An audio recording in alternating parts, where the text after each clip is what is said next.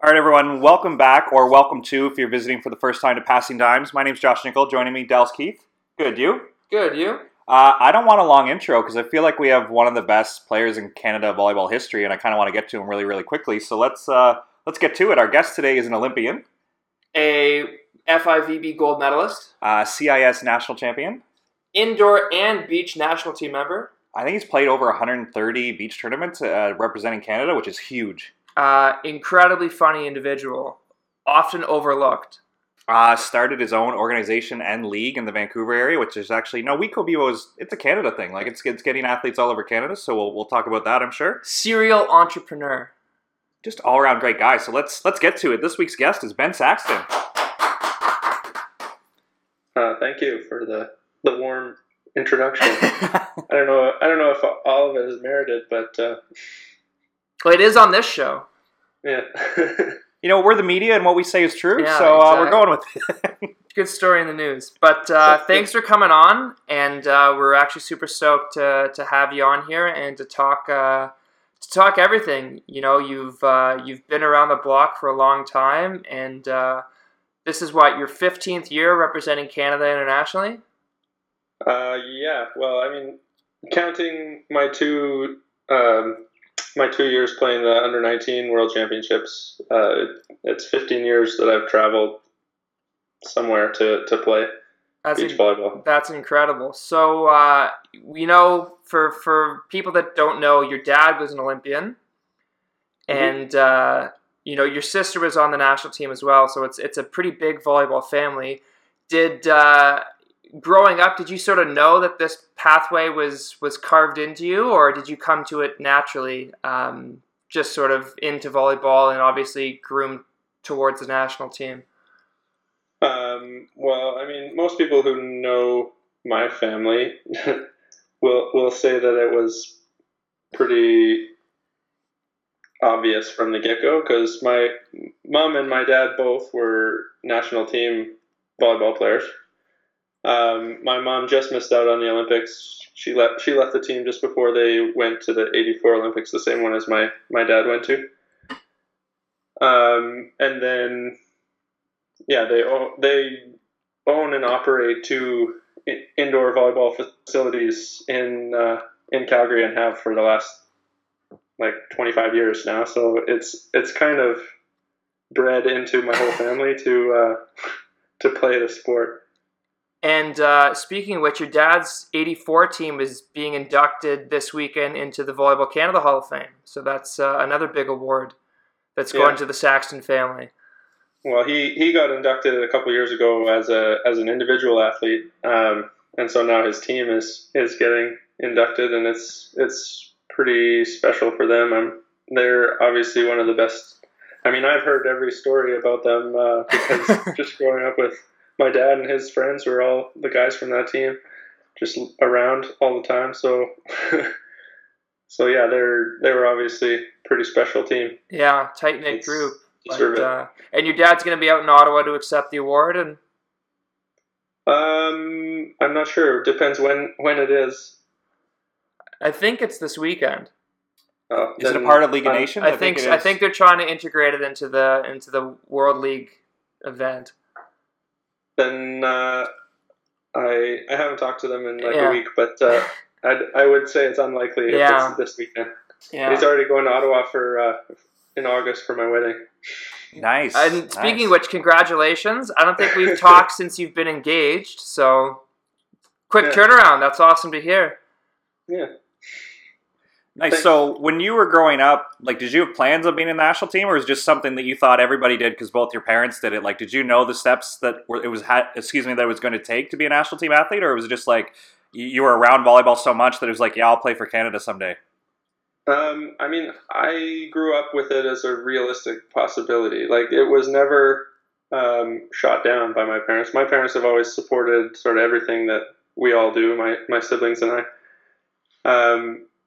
And they're obviously key to all of our success and everything.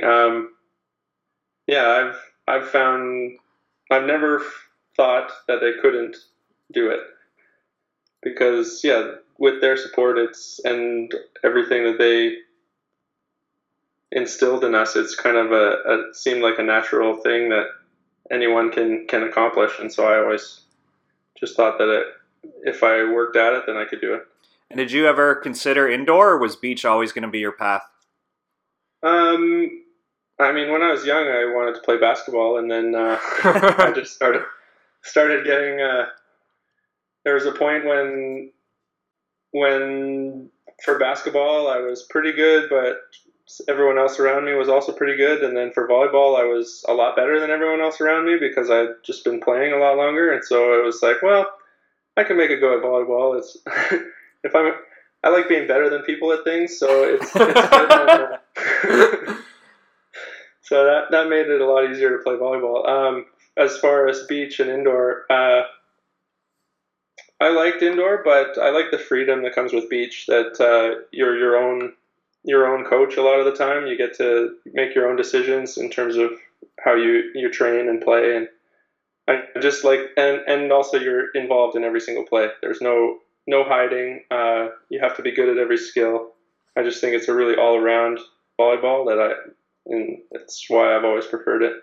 So, speaking of being better at people than things, your team just won the NORCECA berth for the World Championships, and the draws for that just came out today. So, take us through that weekend, having to commute from Vancouver to Toronto, and what the pathway to success was there, and your feelings sort of after the tournament, after you guys had won and secured the spot. Well, it was actually nice. We came to Toronto and were hosted by Dave Chambers, who is one of Grant's old teacher / coaches. And he really just made us feel at home, which is really, whenever you travel anywhere, that's what you want, is to feel as at home as possible, because whenever you're at home, that's where you're most comfortable, and then you'll usually play your best volleyball. So it was really awesome to have Dave, or Mr. Chambers as we call him, because that's how Grant always knew him. It was really awesome to have him there, or be a resource for us to just feel at home and be able to play at our most comfortable, and so that was, I think, a real key to us playing so well that weekend, where we were really just steady the whole weekend long and played really well against every team, and obviously won the tournament. Now, did you have any sort of debrief afterwards, and we're like, wow, like we came literally across the country and beat everybody and just flew back home? Or was it sort of you just looked at each other and said, yeah, we expected to do this and we did it, so keep moving forward? It was more the second one of those. We came in with intentions to do as well as we can, and if we played well, we'd have the best chance to win that tournament. And then we did, and then it was just round after round of shots, and no. And then you don't remember the rest. Yeah, don't remember the rest. No, but then we went home and back to business. Ready for the next tournament. Yeah, back to business. So how do you guys perform that way? Like, is it different coming to, say, a domestic event where maybe the outside expectations are for you to do well versus maybe you're going to, like, World Championships and things are wide open? Like, how do you mentally and emotionally prepare for tournaments? Does it change depending on, like, the scale of the event? You try not to let it change. It is a little bit different because the caliber of teams is a little bit different. The teams at the trials, they're good, but no offense to them, there's a little bit of a drop off from the World Tour. So we go in and you almost take the first couple matches as you don't have to be on fully all the time. It's Worlds is going to be awesome. We have a strong pool. We'll get into that later, I'm sure. But we're going to have to go in and be ready to play right off the bat, ready to go. There's no warm up. There's no gimme games, that's for sure. So we actually do have the pools here. So yeah, you mentioned it. It's going to be a tough pool. So Dalhousie Lucena, who you guys are familiar with, Brouwer Musen from the Netherlands, and Azad and Cap Ugrasso. Is that the Argentinian team? So yeah, a tough pool. And in Worlds, I believe the format is you play everybody, right? It's not the shorter format that you see on the FIV right now. Yeah, I think so. You'll have to ask Ed for. But yeah, see, it's regular pool play. Play everybody. Nice. So for a guy like you who's finished, I think, fifth, which is probably one of Canada's best results, at least on the men's side, at a World Championships, how are you preparing for an event like this now that the pools are out? You guys know you're going. I think you have Warsaw to prep and a few other things, but what are you looking forward to at Worlds, and how are you guys going to get it going, like you said, right from the start of your first match? We'll play Brouwer Musen first. So yeah, we're gonna go into Warsaw and sort of see what they're doing, as well as just try to play as well as we can in Warsaw. I mean, essentially, we're gonna treat it like another tournament for the most part. It's a little different because there will be bigger breaks between matches, so we'll be fully rested and our bodies should be good to go for every match, but overall, you want to treat it like any tournament and be in the right mind frame zone, one of the two. You want to be in the right frame of mind for every game, regardless of whether it's a 4-star tournament or World Champs or a 1-star or NORCECA trials or anything. Every time you play a match, you want to be in the right headspace and as fully prepared as you can be. So you being one of the more clutch guys we've seen, like we talked about your accomplishments, what does that actually look like for you? Like for our younger listeners, what is your mindset and how do you kind of balance that when stress hits or expectations hit, or maybe if you get a certain result, you get your carding, right? So there's a lot of external stuff. What do you guys do to kind of take care of your focus and your, I don't know, your mental state or whatever we just called it? Like how do you prepare that and kind of, is it a skill you can practice or is it just something you're good at? How do you steady the ship in big moments? Yeah, basically? That's a good way to explain it. I mean, you said I'm clutch, but I think the key to being clutch is to play a lot because then you have more time to accumulate good results. Because I've definitely been non-clutch at my fair share as well. So it's more like that's pretty much the key is play as much as you can because then you'll see every situation and as soon as something new pops up, you're ready for it because you've seen it before. Or something. As soon as something different comes up, you have more chance to have seen it before if you've played a lot. I don't know if I'm saying this the right way, but it's you got to put yourself in every situation so you know how to handle every situation. Exactly. Yeah. I'm giving you guys a lot of work trying to make me sound good. Seeing how good of hosts you are right now. So just in speaking of, you've been at this for such a long time. I was fortunate enough to be, I guess, with you and watch you in your first tournament with your new partnership with Grant O'Gorman in Australia, and that's where we sort of gelled, and I realized I wasn't the only one with a particular sense of humor. But it was pretty incredible seeing you guys there and winning an event. And I think that's the first time in a number of years since, I think it was since Doha that a Canadian team finished on top of the podium. How is your approach with Grant in this sort of cycle different from the previous Olympic qualifications that you've gone through? Both having been successful in qualifying and not successful in qualifying. Is anything different with Grant that you've experienced in your 2.5 years together than your other partners? Or is it sort of just like, you've been through this, like you said, you've had these experiences and you know what to expect? Yeah, well, I mean, we both have been through a lot. He's younger, but he's been playing a lot. But basically the difference is that Grant is younger. It's the first partnership that I've had where I'm the older partner. with Cam, I was more experienced, but still he was older than me. So it's been sort of the first partnership where I feel like I'm supposed to be the mentor, even though Grant is a lot. He's a very disciplined individual that will do all of the. He'll go through every step of whatever process he's in the middle of trying to complete. Whereas I'm a lot more fly by the seat of my pants. Maybe that's why you compliment you guys so well. Yeah.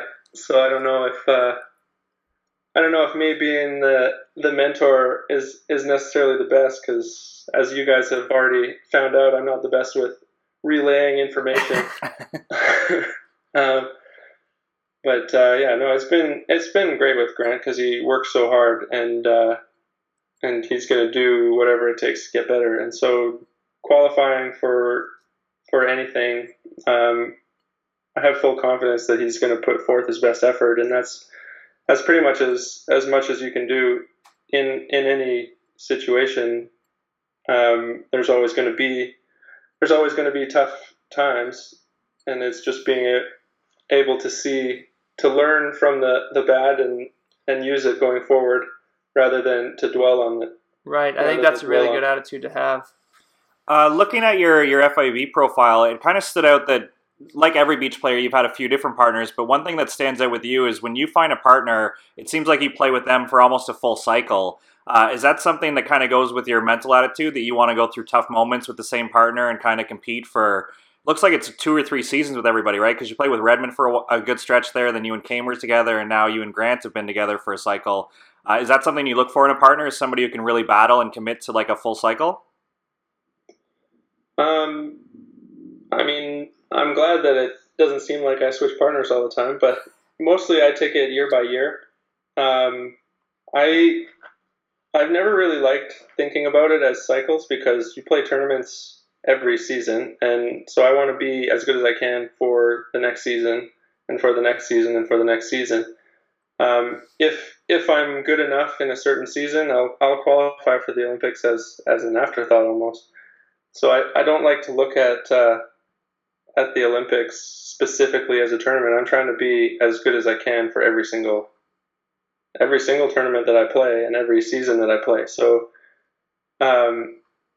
partners, as long as I see that there's forward momentum with a partnership, like if I see that Grant is still learning, that I'm still learning with Grant, and we're constantly getting better, then I'm going to continue playing with Grant. Like with Cam and with Christian, it was the same thing. Like, as long as I see that I feel that we're going to get better as a team, then I want to continue playing with that person. Nice. And you've been to multi-sport events, like you've been to the big volleyball ones like Worlds and everything, but you've also been to Pan Am. Was there anything about the Olympics that was kind of surprising, or like a moment where you felt like you arrived? Not really. I mean, the Olympics is there's a lot of busyness around it, and there's a lot of people that are warning us that it's going to be so hectic, and you need to shut out all the noise and everything like that. But I guess the funniest part from the Olympics was after every single match, coming to my phone and having, it's like 1,000 notifications on my phone, and it's like, oh my goodness, what is because all the people who've been watching at home that don't normally see any volleyball because it's not very well broadcast in the rest of the world tour, but on the Olympics, every single person that I've met in my life is sending me a message and being like, oh, you did so good. And so I have just these 1,000 notifications on my phone, and it's like, do I go through all of these and try to answer all of them, or is it just sort of throw my phone out and get a new one? Knowing you had a witty joke for every single person that responded to you. Yeah, I try my best to get back to people, but yeah, we got the new Olympic phone, so by the end of it, my old phone was kind of pooshed. I just left it. I think that's a good approach to have. You know, you talked about taking things season by season and reducing it down, and it seems, you know, for a lot of people that get caught up in these big moments, for you it's almost like, you know, it's one thing leads to another, and you know, you've been down the journey for such a long time. It's amazing to be able to pick your brain and to comprehend sort of, you know, this isn't a fluke. Why you're in the position that you're in, and I really want to say I admire that, and I admire just the way you've carried yourself as a professional, sort of throughout the course of your career, both as a fan and as a teammate and as a colleague, and now as someone who gets to interview you. But it's great to see that you have this approach, and I'm looking forward to watching you guys do really well, especially at Worlds. Well, I appreciate that, but everything that I've learned, I learned from all my past coaches, and obviously my parents being the biggest influence on my outlook in my life. But let's step away from volleyball for a second and talk about the sort of I guess it's still in the volleyball realm, but you've started some businesses within the volleyball community and out of Vancouver. So we have WeCo. So why don't you explain to our listeners what's going on with that, and then the league that you've actually started as well. So I'll start with WeCo Bevo, which stands for West Coast Beach Volleyball Society, and it's mostly actually we just got our not-for-profit status, so we're a giving society. We're a charity, kind of. Congrats! Congratulations! Yeah, that's a big move. I'm in the not-for-profit game right now, so I understand how big that is to have that status. So congrats! Yeah. So mostly what WeCo Bevo is sort of known for now, after the first 3 years, is we run a Play with the Pros tournament in November-ish time every year, and we get most of the kids pros with a few. We've had a couple Olympians every time. The first year was me and Kame, and then April Ross came out, and then Sarah Pavin came out last year in Binstock to come play. And so our format is teams of just rec players can come play the tournament, and they get one pro on their team for every match. So all the pros will just sort of cycle around for the whole tournament. We've had 24 teams for every season. We've made around, I think it's like 30,000 for which we put back into volleyball, and trying to set up a hub for training for high level beach out in Vancouver, because there's a really good rec community and a really good semi-pro community out here, but there's not really much for guys who are interested in competing internationally beyond the rec level. Right. And so that's sort of what our main purpose is, and we've sent a couple of the young teams to the Youth Worlds trials and Junior Worlds trials through this money that we've raised, and yeah, so we're trying to build a community and give back. That's awesome. That to a more competitive than it is, because it's already an amazing community out in BC. Everyone is so supportive of all of these endeavors and everything volleyball. Right. Nice. So how can people get involved? You mentioned you achieved your not-for-profit status. What's your website, and how can people kind of learn more about it and start to contribute? WeCoBevo.com. Can you spell WeCo Bevo, just for, we're audio only, so I don't know. We'll put it in the show notes, but just for the listeners. So that's WeCoBevo.com. Beauty. Thank you. And other than the Play with the Pro event in Vancouver, if there's anybody outside of the province, what's the best way to help with that? Honestly, just send an email, and it's mostly run by Jody McIntosh. She's been instrumental to everything that's been Wico Bevo. She's the heart and soul, basically, and I'm the face. But yeah, so just send an email out if you're interested in helping out with, because Wico Bevo, it's for everyone in the Western provinces. Do you include Manitoba or no? Supporting everyone west of Manitoba because that's central in Canada. Yeah, it's true, but it's because there's so much going on in Toronto and Quebec, and they have all of this support and opportunities to play at full-time centers and everything, and there's not quite that much assistance for the rest of Canada, so we're just trying to help everyone sort of keep up. So is this is obviously with the name, it's purely for beach volleyball athletes, because we know that the Richmond Oval is being used as sort of a high-performance outlet for Pacific-based teams and for the women's indoor team. We had a women's national team player on here, Autumn Bailey. Is there any way that we can involve the women's team to help obviously build just the community of volleyball and disperse it nationally? Yeah, I mean, the women's players have come to play with the pros, and they've been awesome and supportive of us, and we direct people to them as well.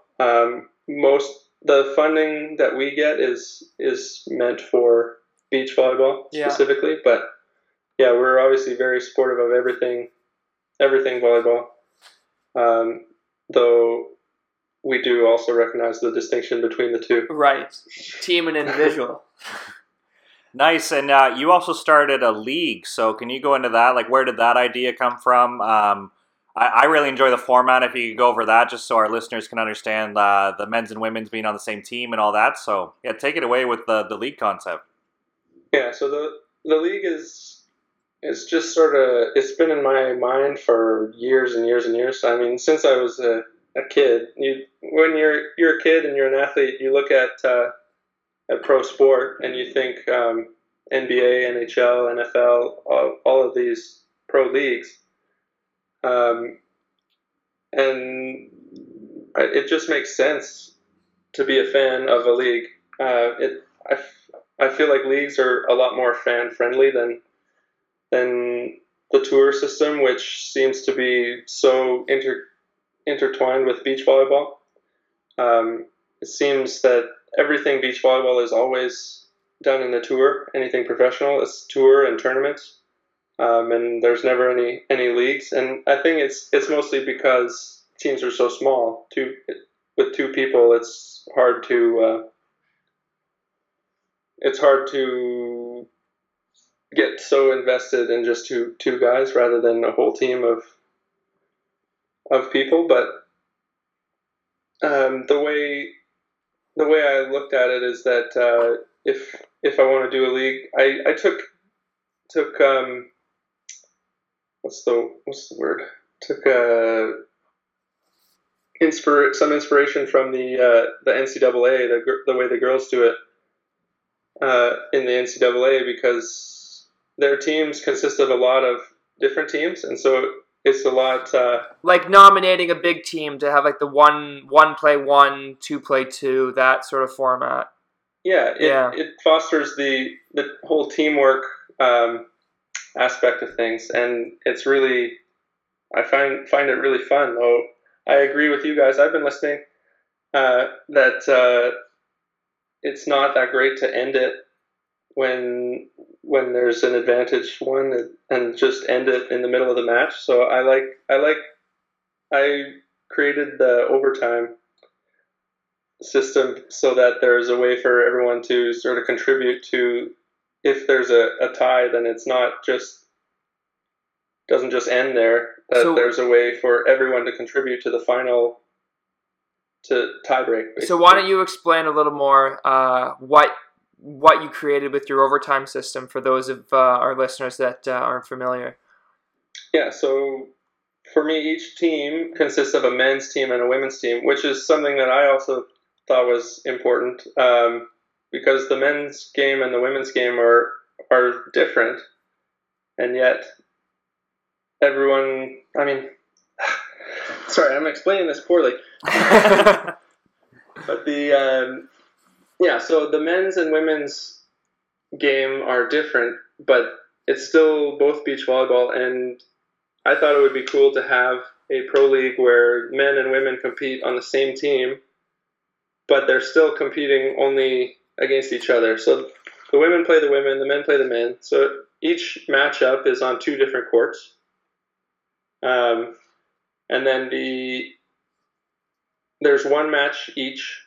So Team A men play Team B men, Team A women play Team B women.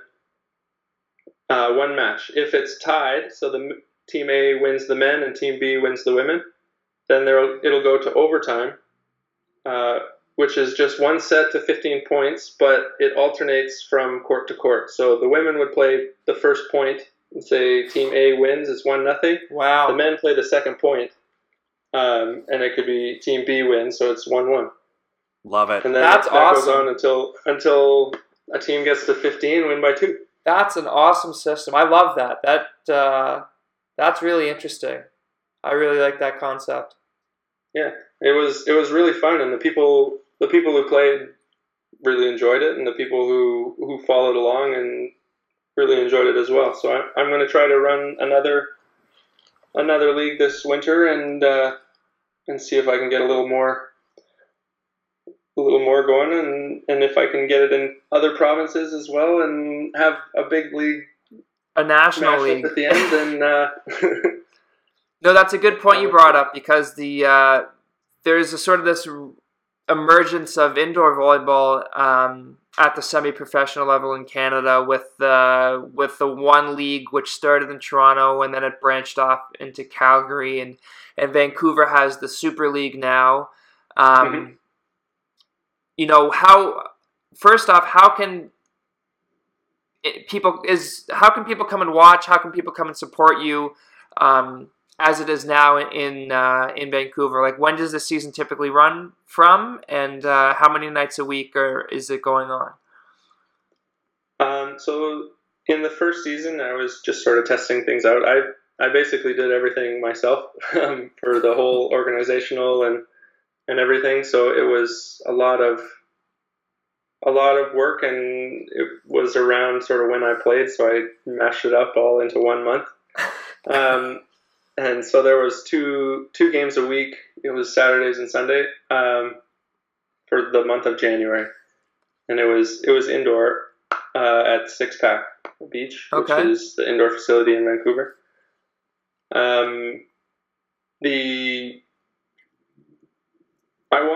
I wanted to do something in the summer, but it's obviously very hard while I'm playing and traveling and everything. But also BC this summer is packed with tournaments. With the tour, the BC Beach Tour is looking awesome this year, and I didn't want to add anything to muddy the waters during the summer.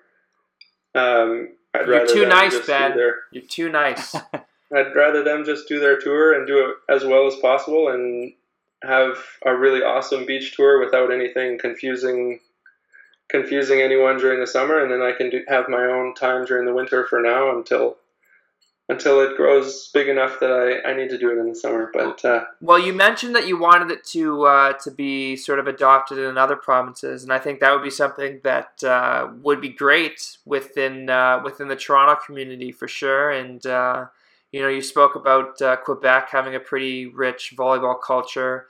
If there's any way that we can get involved with that, we'd love to help out. But for now, what's the best way that people can get involved with the MBVL, and how can we help you continue to do great things in it? Because I think the format, Ben, is you have owners for each team, right? So there's a way for community people to get involved in almost sponsor a team, and then the players they entered through a draft, didn't they?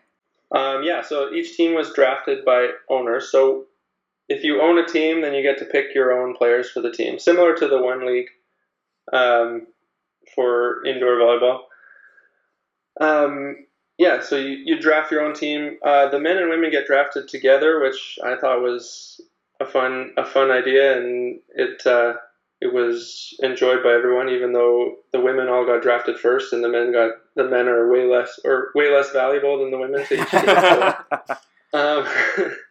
So, yeah, so it was really fun. Best way to support is to help me find owners and sponsors for because it's for the league, because it's most of the income comes from owners and sponsors for now. I'm looking into merchandise at some point, but for now it's in order to keep the league running, because I'm paying for the courts and refs and all that stuff to go with it. So I'm in help financially, but I don't want to. First things first, we need to get you a sponsor and get some ownership to establish that league, and then second, the residual sponsors come in for us. Yeah, and then also anyone who's willing to spend some time and help me set up help me set up and score keep and all the little things that go into running a league. It's any way that anyone wants to help, I'm happy to put you to work. And quickly, what's the website for it, and how can people reach you to get involved? The website is nbvl.ca, and you can reach me at league@nbvl.ca. Awesome. Thank you. I do want to get to a couple more volleyball questions. We had Eric Matson on the show, and he mentioned, I think he was in first year when you were in third year, that was maybe the best indoor team he had ever played on. What do you remember about that year and kind of winning a CIS championship on home soil? It was awesome. I was a little bitter that year because, as bitter as after going undefeated and winning nationals that I can be, because we actually had an undefeated season, won nationals, and then I think we only had one All-Star. So not that he ended up being the CIS Athlete of the Year, and Joel Schmulin deserved everything of that. He was awesome that whole season, and his beard deserved that by itself.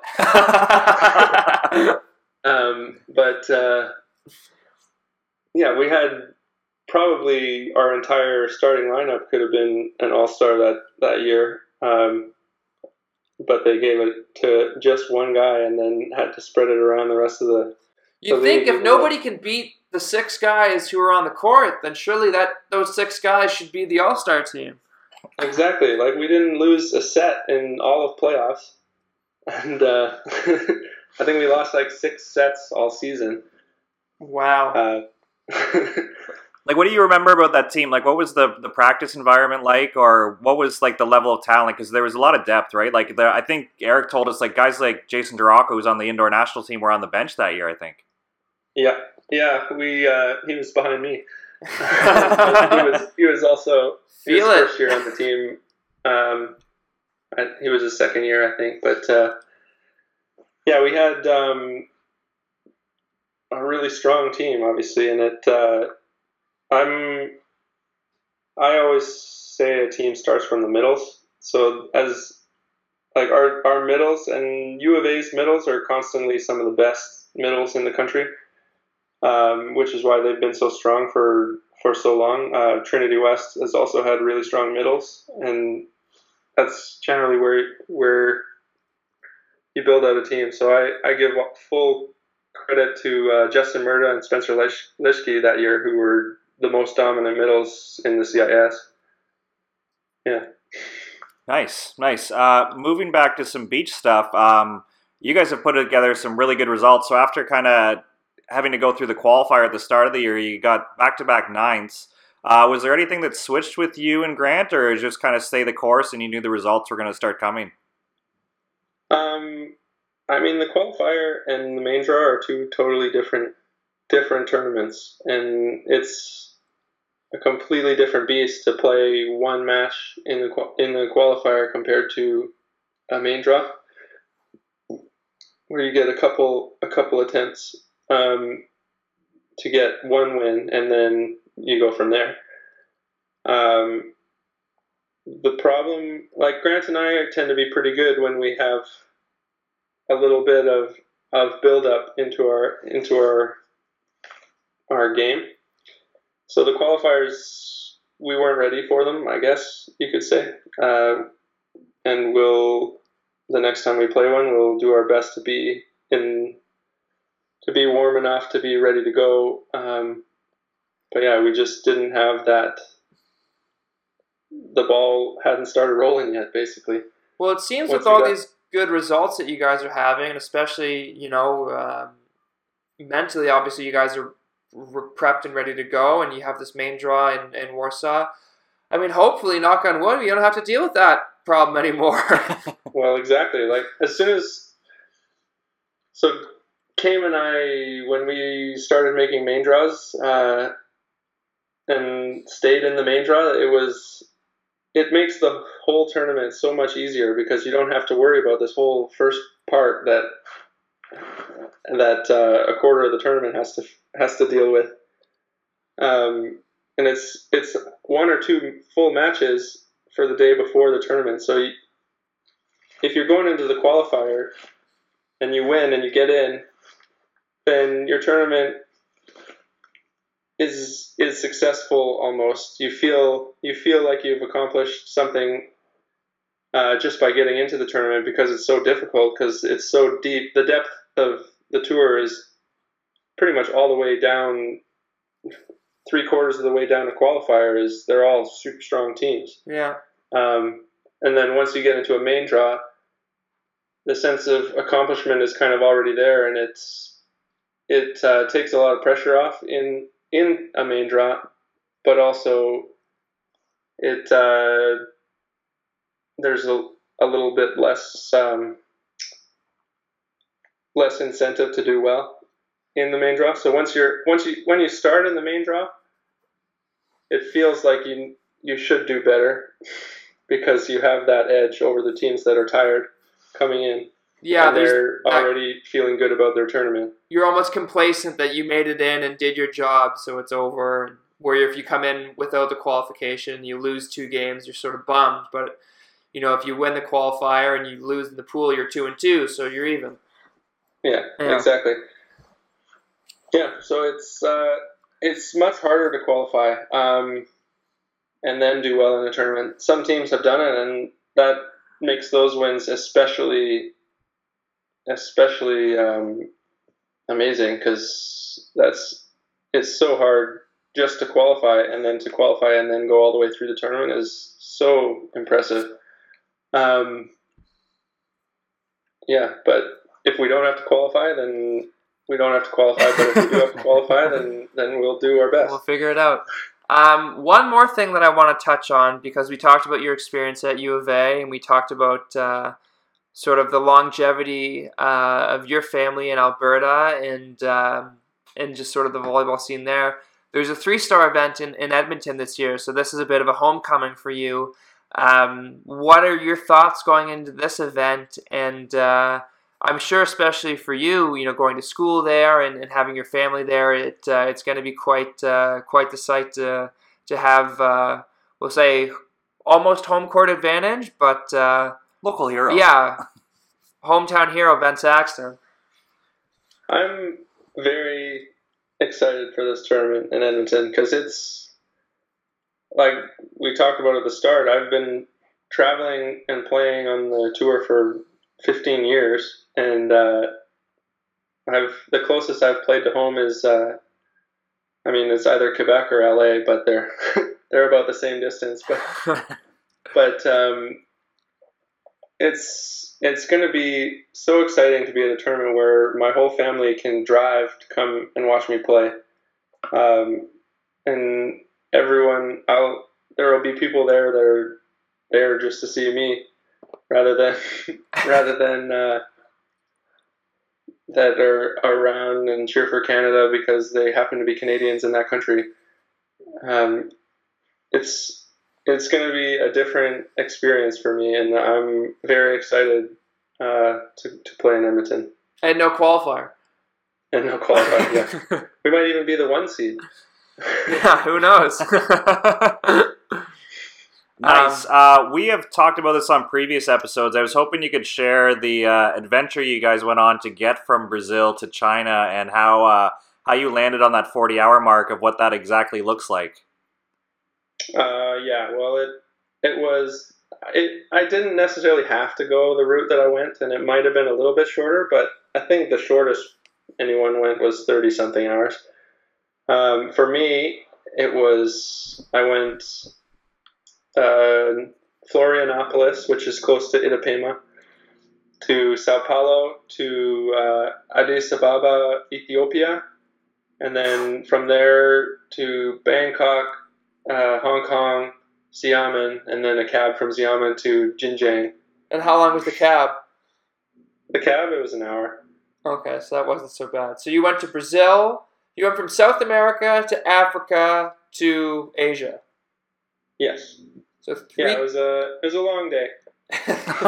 And when you landed, your watch exploded. My watch exploded? Yeah, from all the time zones. Yeah. Yeah, it was possibly the longest travel day of my whole career, which was it's saying a lot. Yeah. So, a lot of movies. A lot of movies. That was my plan when I played too. I'd make a list of all the movies I really wanted to see, and I'd download them, and I love that. But I know you probably get this question a lot, so take it with a grain of salt. But you've been so many different places. What for you has been the most enjoyable trip, and why was that? Enjoyable in the sense of what place were you like, wow, like, I can't believe I'm here? I mean, a lot of the places, it depends on the result. You go to a place, and if you do well in the tournament, then you like the place, and if you did badly in the tournament, then that place sucks, so you want to just go home. But that's why I hate Brazil.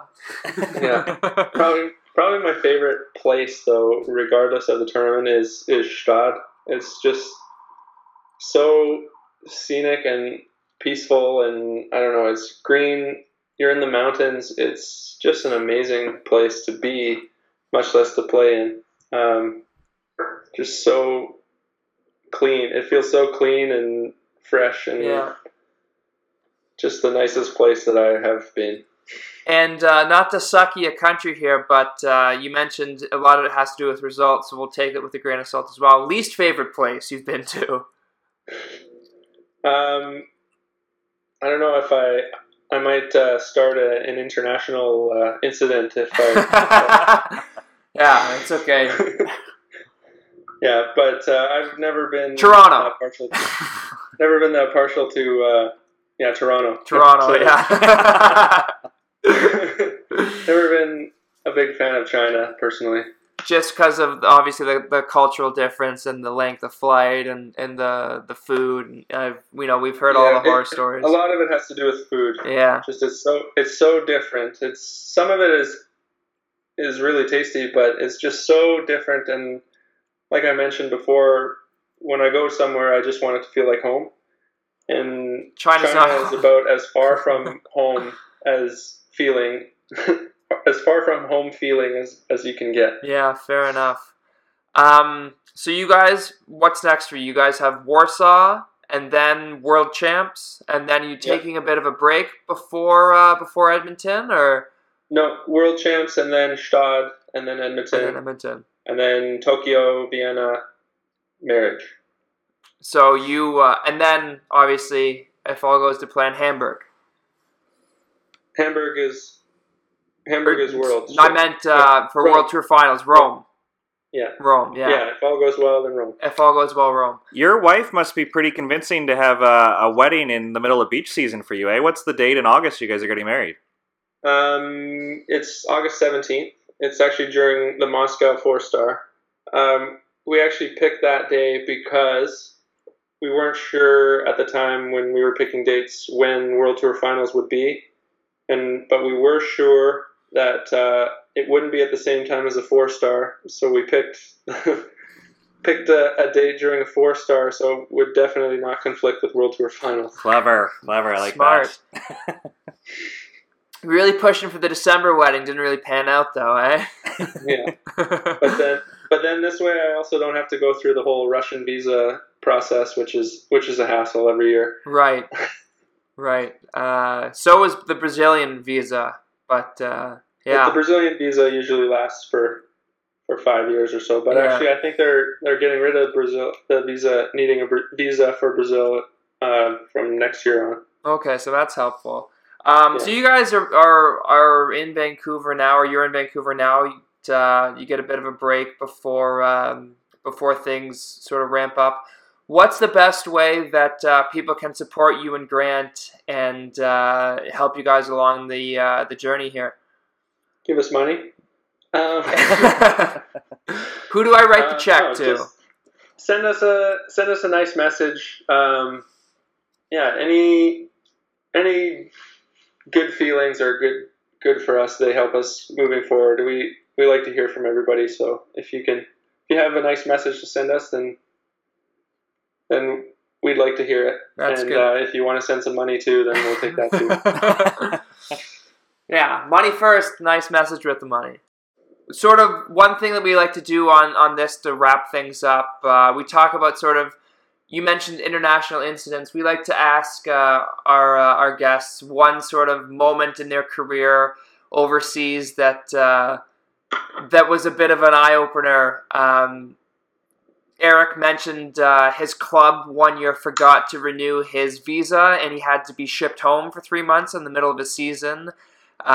We had Becky Pavin on here before, and she talked about going to an airport in Germany and not knowing who was picking her up, and just sort of blindly walking into a car with a complete stranger. So just my question for you to sort of put a bow on this interview is, what's sort of the craziest or most inconvenient thing that's happened to you in your 15 years on tour?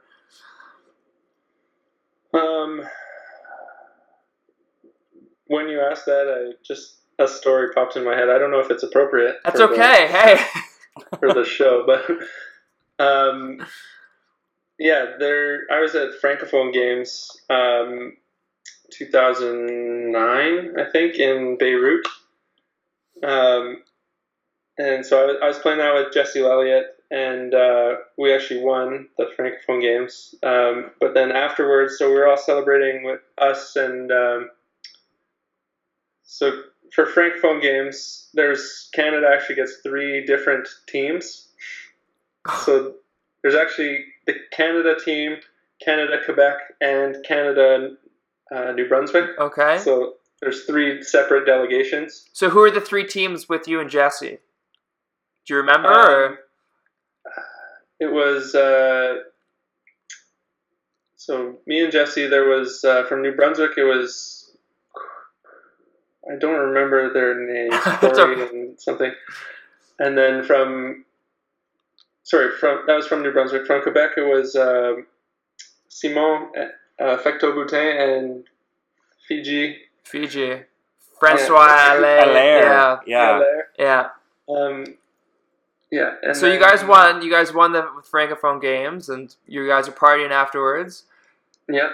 And so the Canadian team for the women was Heather Bansley and Julie Rodrigue. Julie Rodrigue. And so after the tournament, we're celebrating. We're at just a bar in Beirut, and we're heading back. And the girls, Julie and I ended up alone for some reason, and she was like, "Can you just walk me back to my room?" Because we're all in dormitories, and she's like, "Can you walk me back to my room?"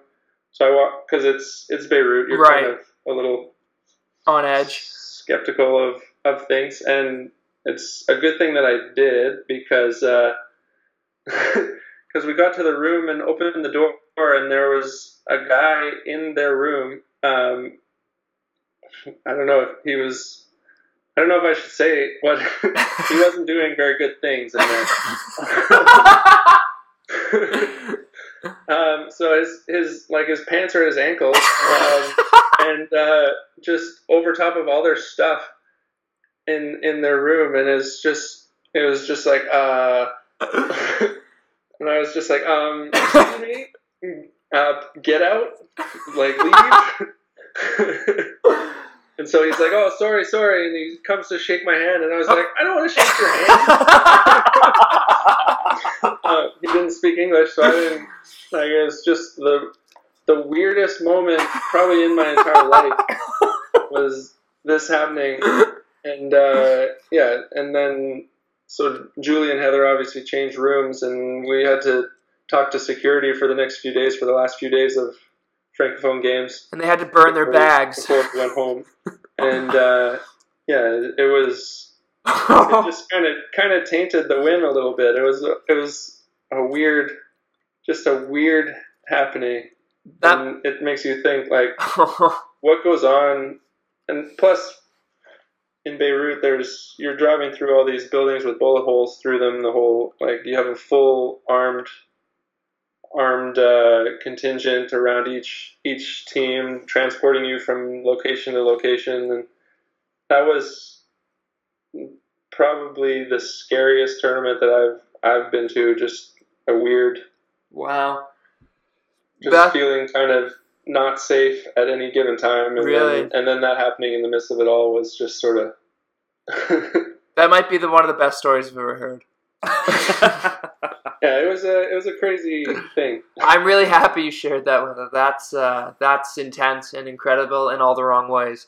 Yeah, I don't know if it was the best thing to share, but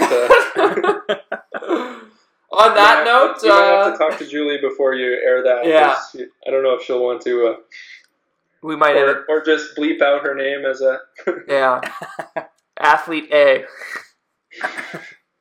Oh man! Well, thanks again for taking the time with us here, and this was probably one of the most fun episodes I've had listening to you share everything.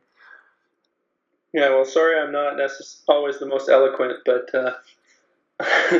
you guys make me look good. You make you look good. I'm a big fan, but I have noticed that there's a lot of friends of the show. Is there do they say they're friends of the show, or is that No, that's an appointed title. That's our criteria, and it's pretty loose. If we know your name, basically, you're a friend of the show. Yeah. Do you have any enemies of the show? Because I wouldn't mind being just to be different. You want to play the villain? No, we do have an extensive list of enemies of the show, but they remain unnamed. Oh, okay. Ben Saxton wants to be the villain. No, I won't allow it. You're a superhero always. Okay, I can deal with that. Yeah, but I'd just like to be distinguished from the other crowd. Oh, somehow. You're in the top order here. Everyone's batting 1A after this. Instead super of friend of the show, though. How about a different title? How about super friend of the show, Ben Saxton? I'll take that. Okay. Yeah. Okay. Good. Whenever we mention you, it's going to be super friend of the show, Ben Saxton. Perfect. Yeah. I have been listening, and I've been kind of mentioned in most episodes, so I'm. So you know what? The episode after this airs, we'll be sure to keep that going. It's going to be a good running gag. But try to connect me to every guest. Yeah. Definitely, yeah. You're good, but you're no super friend of the show, Ben Saxton. And once our downloads explode from this episode, maybe we can get a sponsor, and then we can own a team in your league. Yeah. Yeah, that'd be awesome. And the cycle keeps going. Yeah, hey, pay it forward. But if when he wants to be a league manager, you could run an NBVL in Toronto. You know what? We're gonna look into that. I'm not even joking. I think that's a great. It's idea. a great concept, and like you said, anybody who has an indoor beach facility should be looking into this, because I think it's a great way to kind of raise the rec league to be like that semi-pro level that you talked about, and I think it's a great initiative too, and it gets fans involved, it gives them something to cheer for. It's a great concept. Yeah, and that's sort of I didn't explain it very well, but that's sort of what I wanted to share with everyone. So excellent job. Yes. Letting people know. Perfect. All right, we'll let you go here, but we'll have the full episode up on Friday, and we'll try and cut it together to post a couple snippets on Instagram for you as well. Make me sound better. Exactly. Perfect. All right, Ben. All right. Thanks a lot, guys. Yeah. Take care. How lucky are we? That was a great interview by Olympian Ben Saxton. That is actually a fun fact, our second Olympian we've had in our young history of 11 episodes here on Passing Dimes. If you want to catch the first Olympian, if you haven't already, that was TJ Sanders. Maybe being an Alberta Gold Bear fan brought you here so you can listen to fellow alumni Eric Matson, who had a great episode with us. Maybe you're a big fan of people who play beach and indoor, so you can go back and listen to Becky Pavin explain her career. Jake McNeil is on the beach now, but had a great career indoors, and Jesse Elser went the other way, had a great youth beach career, and is now dominating the indoor scene. Or maybe you just want to hear about more of the great things that the Vancouver beach community is doing, and you can hear that from Seymour and Jody Z, who had a great episode. As you can see, we've got a great bank of episodes if you haven't listened to any of our previous ones. And as usual, feel free to give us any comments, and until Dallas's plea for a 6-star comes through, we'll accept as many 5-star reviews as we can get. Thanks, and hope you enjoyed this episode. Amazing. Special thanks to super fan of the show, Ben Saxton, for a great interview. Dal, initial thoughts? My initial thoughts are you've already screwed up his title. It is Super Friend of the Show. Super friend of the show. Sorry. He can be a fan, can he? No, he's Friend of the Show, Ben Saxton, and yes, he must say the whole thing. If anyone's a super fan, it's me towards him, so I'll make sure that's correct. Big shout out to Ben. He was a great guest, and he has a lot of invaluable information for those of you who want to learn. Ben is an absolutely amazing mentor. And we wish him nothing but the best in Warsaw and World Champs and the rest of his career. Yeah, so check the show notes for more details, or just give a quick Google search to Wico Bevo and the National Beach Volleyball League. Yep. Awesome. Moving on to other news. I guess we'll cover indoor because, we like volleyball. You like volleyball. Everyone likes volleyball. Congratulations to the women's team for winning in Autumn Bailey's home province of Quebec. Kidding, that was her 18U qualification. But they took care of it. So now winning that event now puts them in a qualifier for, I keep calling it League of Nations, Volleyball Nations League. Yeah, VNL, because, U Sports was crowned the worst name in sports, but the VNL said, wait a minute. Hold the phone. We're coming in. We're going to one-up you. So good job for them. They get a chance to qualify now.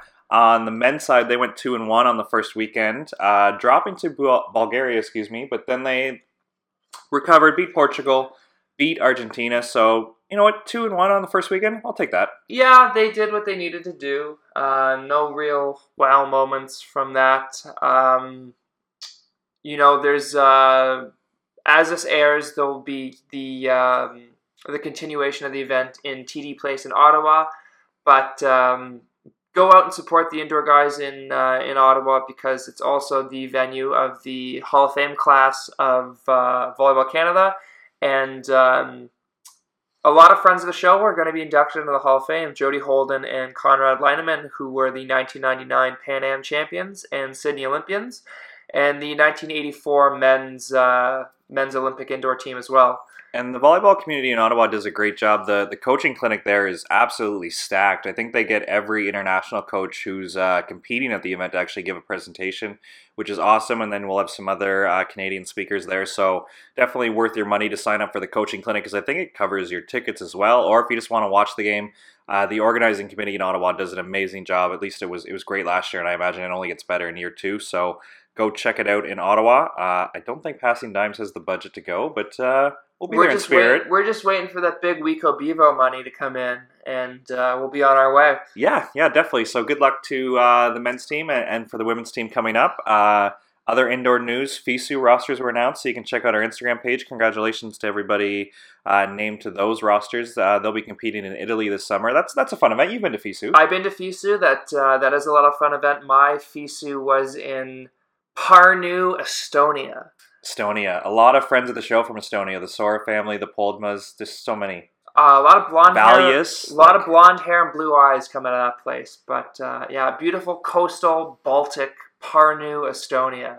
I can just start naming more Estonians. Landis Doyle, Alicia Liddams from the OVA's Estonian. Man, Estonians love volleyball. Love blonde hair too. Well, I guess when you're tall and blonde and volleyball's next. It's pegged in. But no, FISU's a lot of fun, and the sitting teams have also been named. Yeah, actually, I've never thanked him on air. Special thanks to Alex Poldma for taking video of Canada was playing U.S. in an exhibition series, so we posted a sweet ace from Canada. Alex Pullman was there to get some stuff, so they're battling it out, getting ready. So that was nice of them to go visit the U.S. for a 5-game series, and the women were actually traveling a little bit and got to compete against some Asian teams and whoever else was at that event. So just kind of gearing up for. They'll have the Pan American Cup this summer, I believe. They have the Para Pan Am Games, and that'll also be in Lima as well. But be sure to check out our sitting volleyball teams, and special plug to any members of the team out there. We're looking forward to having you on the show and talking about your Paralympic journey as well. Definitely, and just keeping an eye on the beach. It's so awesome when Canada, we finish 5th at a tournament and everybody's going like, oh man. Like I can tell you, like watching the games, like the mood was ruined at work being like, man, I can't believe Heather and Brady took a 5th, where we're so spoiled with how well they're doing, where we've talked about this at length, where a 5th 10 years ago would have been a parade. We would have been popping bottles in the VC boardroom, but now it's kind of like, oh, like that's disappointing. I remember looking at the World Championship our pools which have been drawn, and Melissa and Heather being ranked 9th, and I go, 9th? Bullshit. I think you said Melissa and Heather. You mean Melissa? I did. I meant Melissa and Sarah. That'll have to be edited out in the Coles notes. But Melissa and Sarah ranked 9th, and I was thinking to myself, wow, they're 9th. But I mean, that's incredible for all the teams. For all the teams there, we have 3 entries for women and 2 for men. And that's going to be exciting. So we covered kind of how the teams have qualified for there, and now they're gearing up. So Bansley Wilkerson look like they have a good pool. I mean, they have Behrens and Tillman from Germany. They have the good Swiss team, and Uruguay's there. Sarah and Melissa will get Sponsel and Clays from the USA. The up-and-coming Russian team, I think they won U19 last year, and then they've just been killing it ever since. And Colombia looks like to be the 4th team. And then Megan and Nicole, they've beat Laboureur before, haven't they not? Yeah, they did. They beat them in Brazil to win a pool. But I'll tell you right now, playing the host country at a world championship is going to be a different bag. So it'll be interesting to have that pool, because there's going to be about 40,000 people in center court for that match. Well, they're just going to keep banking experience and just be better for it. So good luck to them. And on the guys' side, Pedlo Shakhtar going to be there, and O'Gorman Saxton. So Canada, 5 teams going to Worlds. Love it. It could be a 5-team. Could be 5 medals. You know, wishful thinking, but could be. We'll obviously prep that at a future date. I think we're getting a little long because we could talk to Ben Saxton all day. So World Championships, we got a little bit of time. We got Warsaw to kind of hype up a little bit, and some other events. So we're not paying the pools too much attention right now, but that's because, you know, how many people listen to 2-hour podcasts? No, about the same amount of people that listen to us. So we'll wrap it up shortly. NORCECA trials have finally completed, so some new teams will have the opportunity to go, at least on the women's side, which is exciting. We'll post that on our Instagram for full results. I think we've covered it. U21's coming up. We'll have some news on that. It feels like everything's kind of ramping up and coming fast, so obviously pay attention to future shows because we'll be covering everything and anything. But as usual, if you have any comments, feel free to reach out to us. Love those 5-star reviews. If you're an iTunes person, feel free to give those up. I don't know. Does Google Play? I'm not a Google person. Yeah, do they have I'm a Google 5-star person. reviews? They have a 5-star. I'm actually pushing for us to get a 6th star. Ooh, yes. Okay. So we'll be up there. But again, we're going to sign off here. And special thanks to super friend of the show, Ben Saxton. Super best friends? Super amazing best friend of the show, Ben Saxton. That was great. Every week, we just keep adding these guests, and, you know, we're shooting for the moon. I think we can get anybody at this point. I'm really excited to have Wayne Gretzky on our next podcast. And Sidney Crosby. He's our plan B. Awesome. As usual, thanks for listening. You guys are great, and keep the feedback coming, and help the audience grow. Just tell one person. And then they'll tell one person. And then they tell one person, and then we just doubled our audience. And then we doubled our income. That sweet, sweet internet money. All right, take care. All right. Bye, Mom.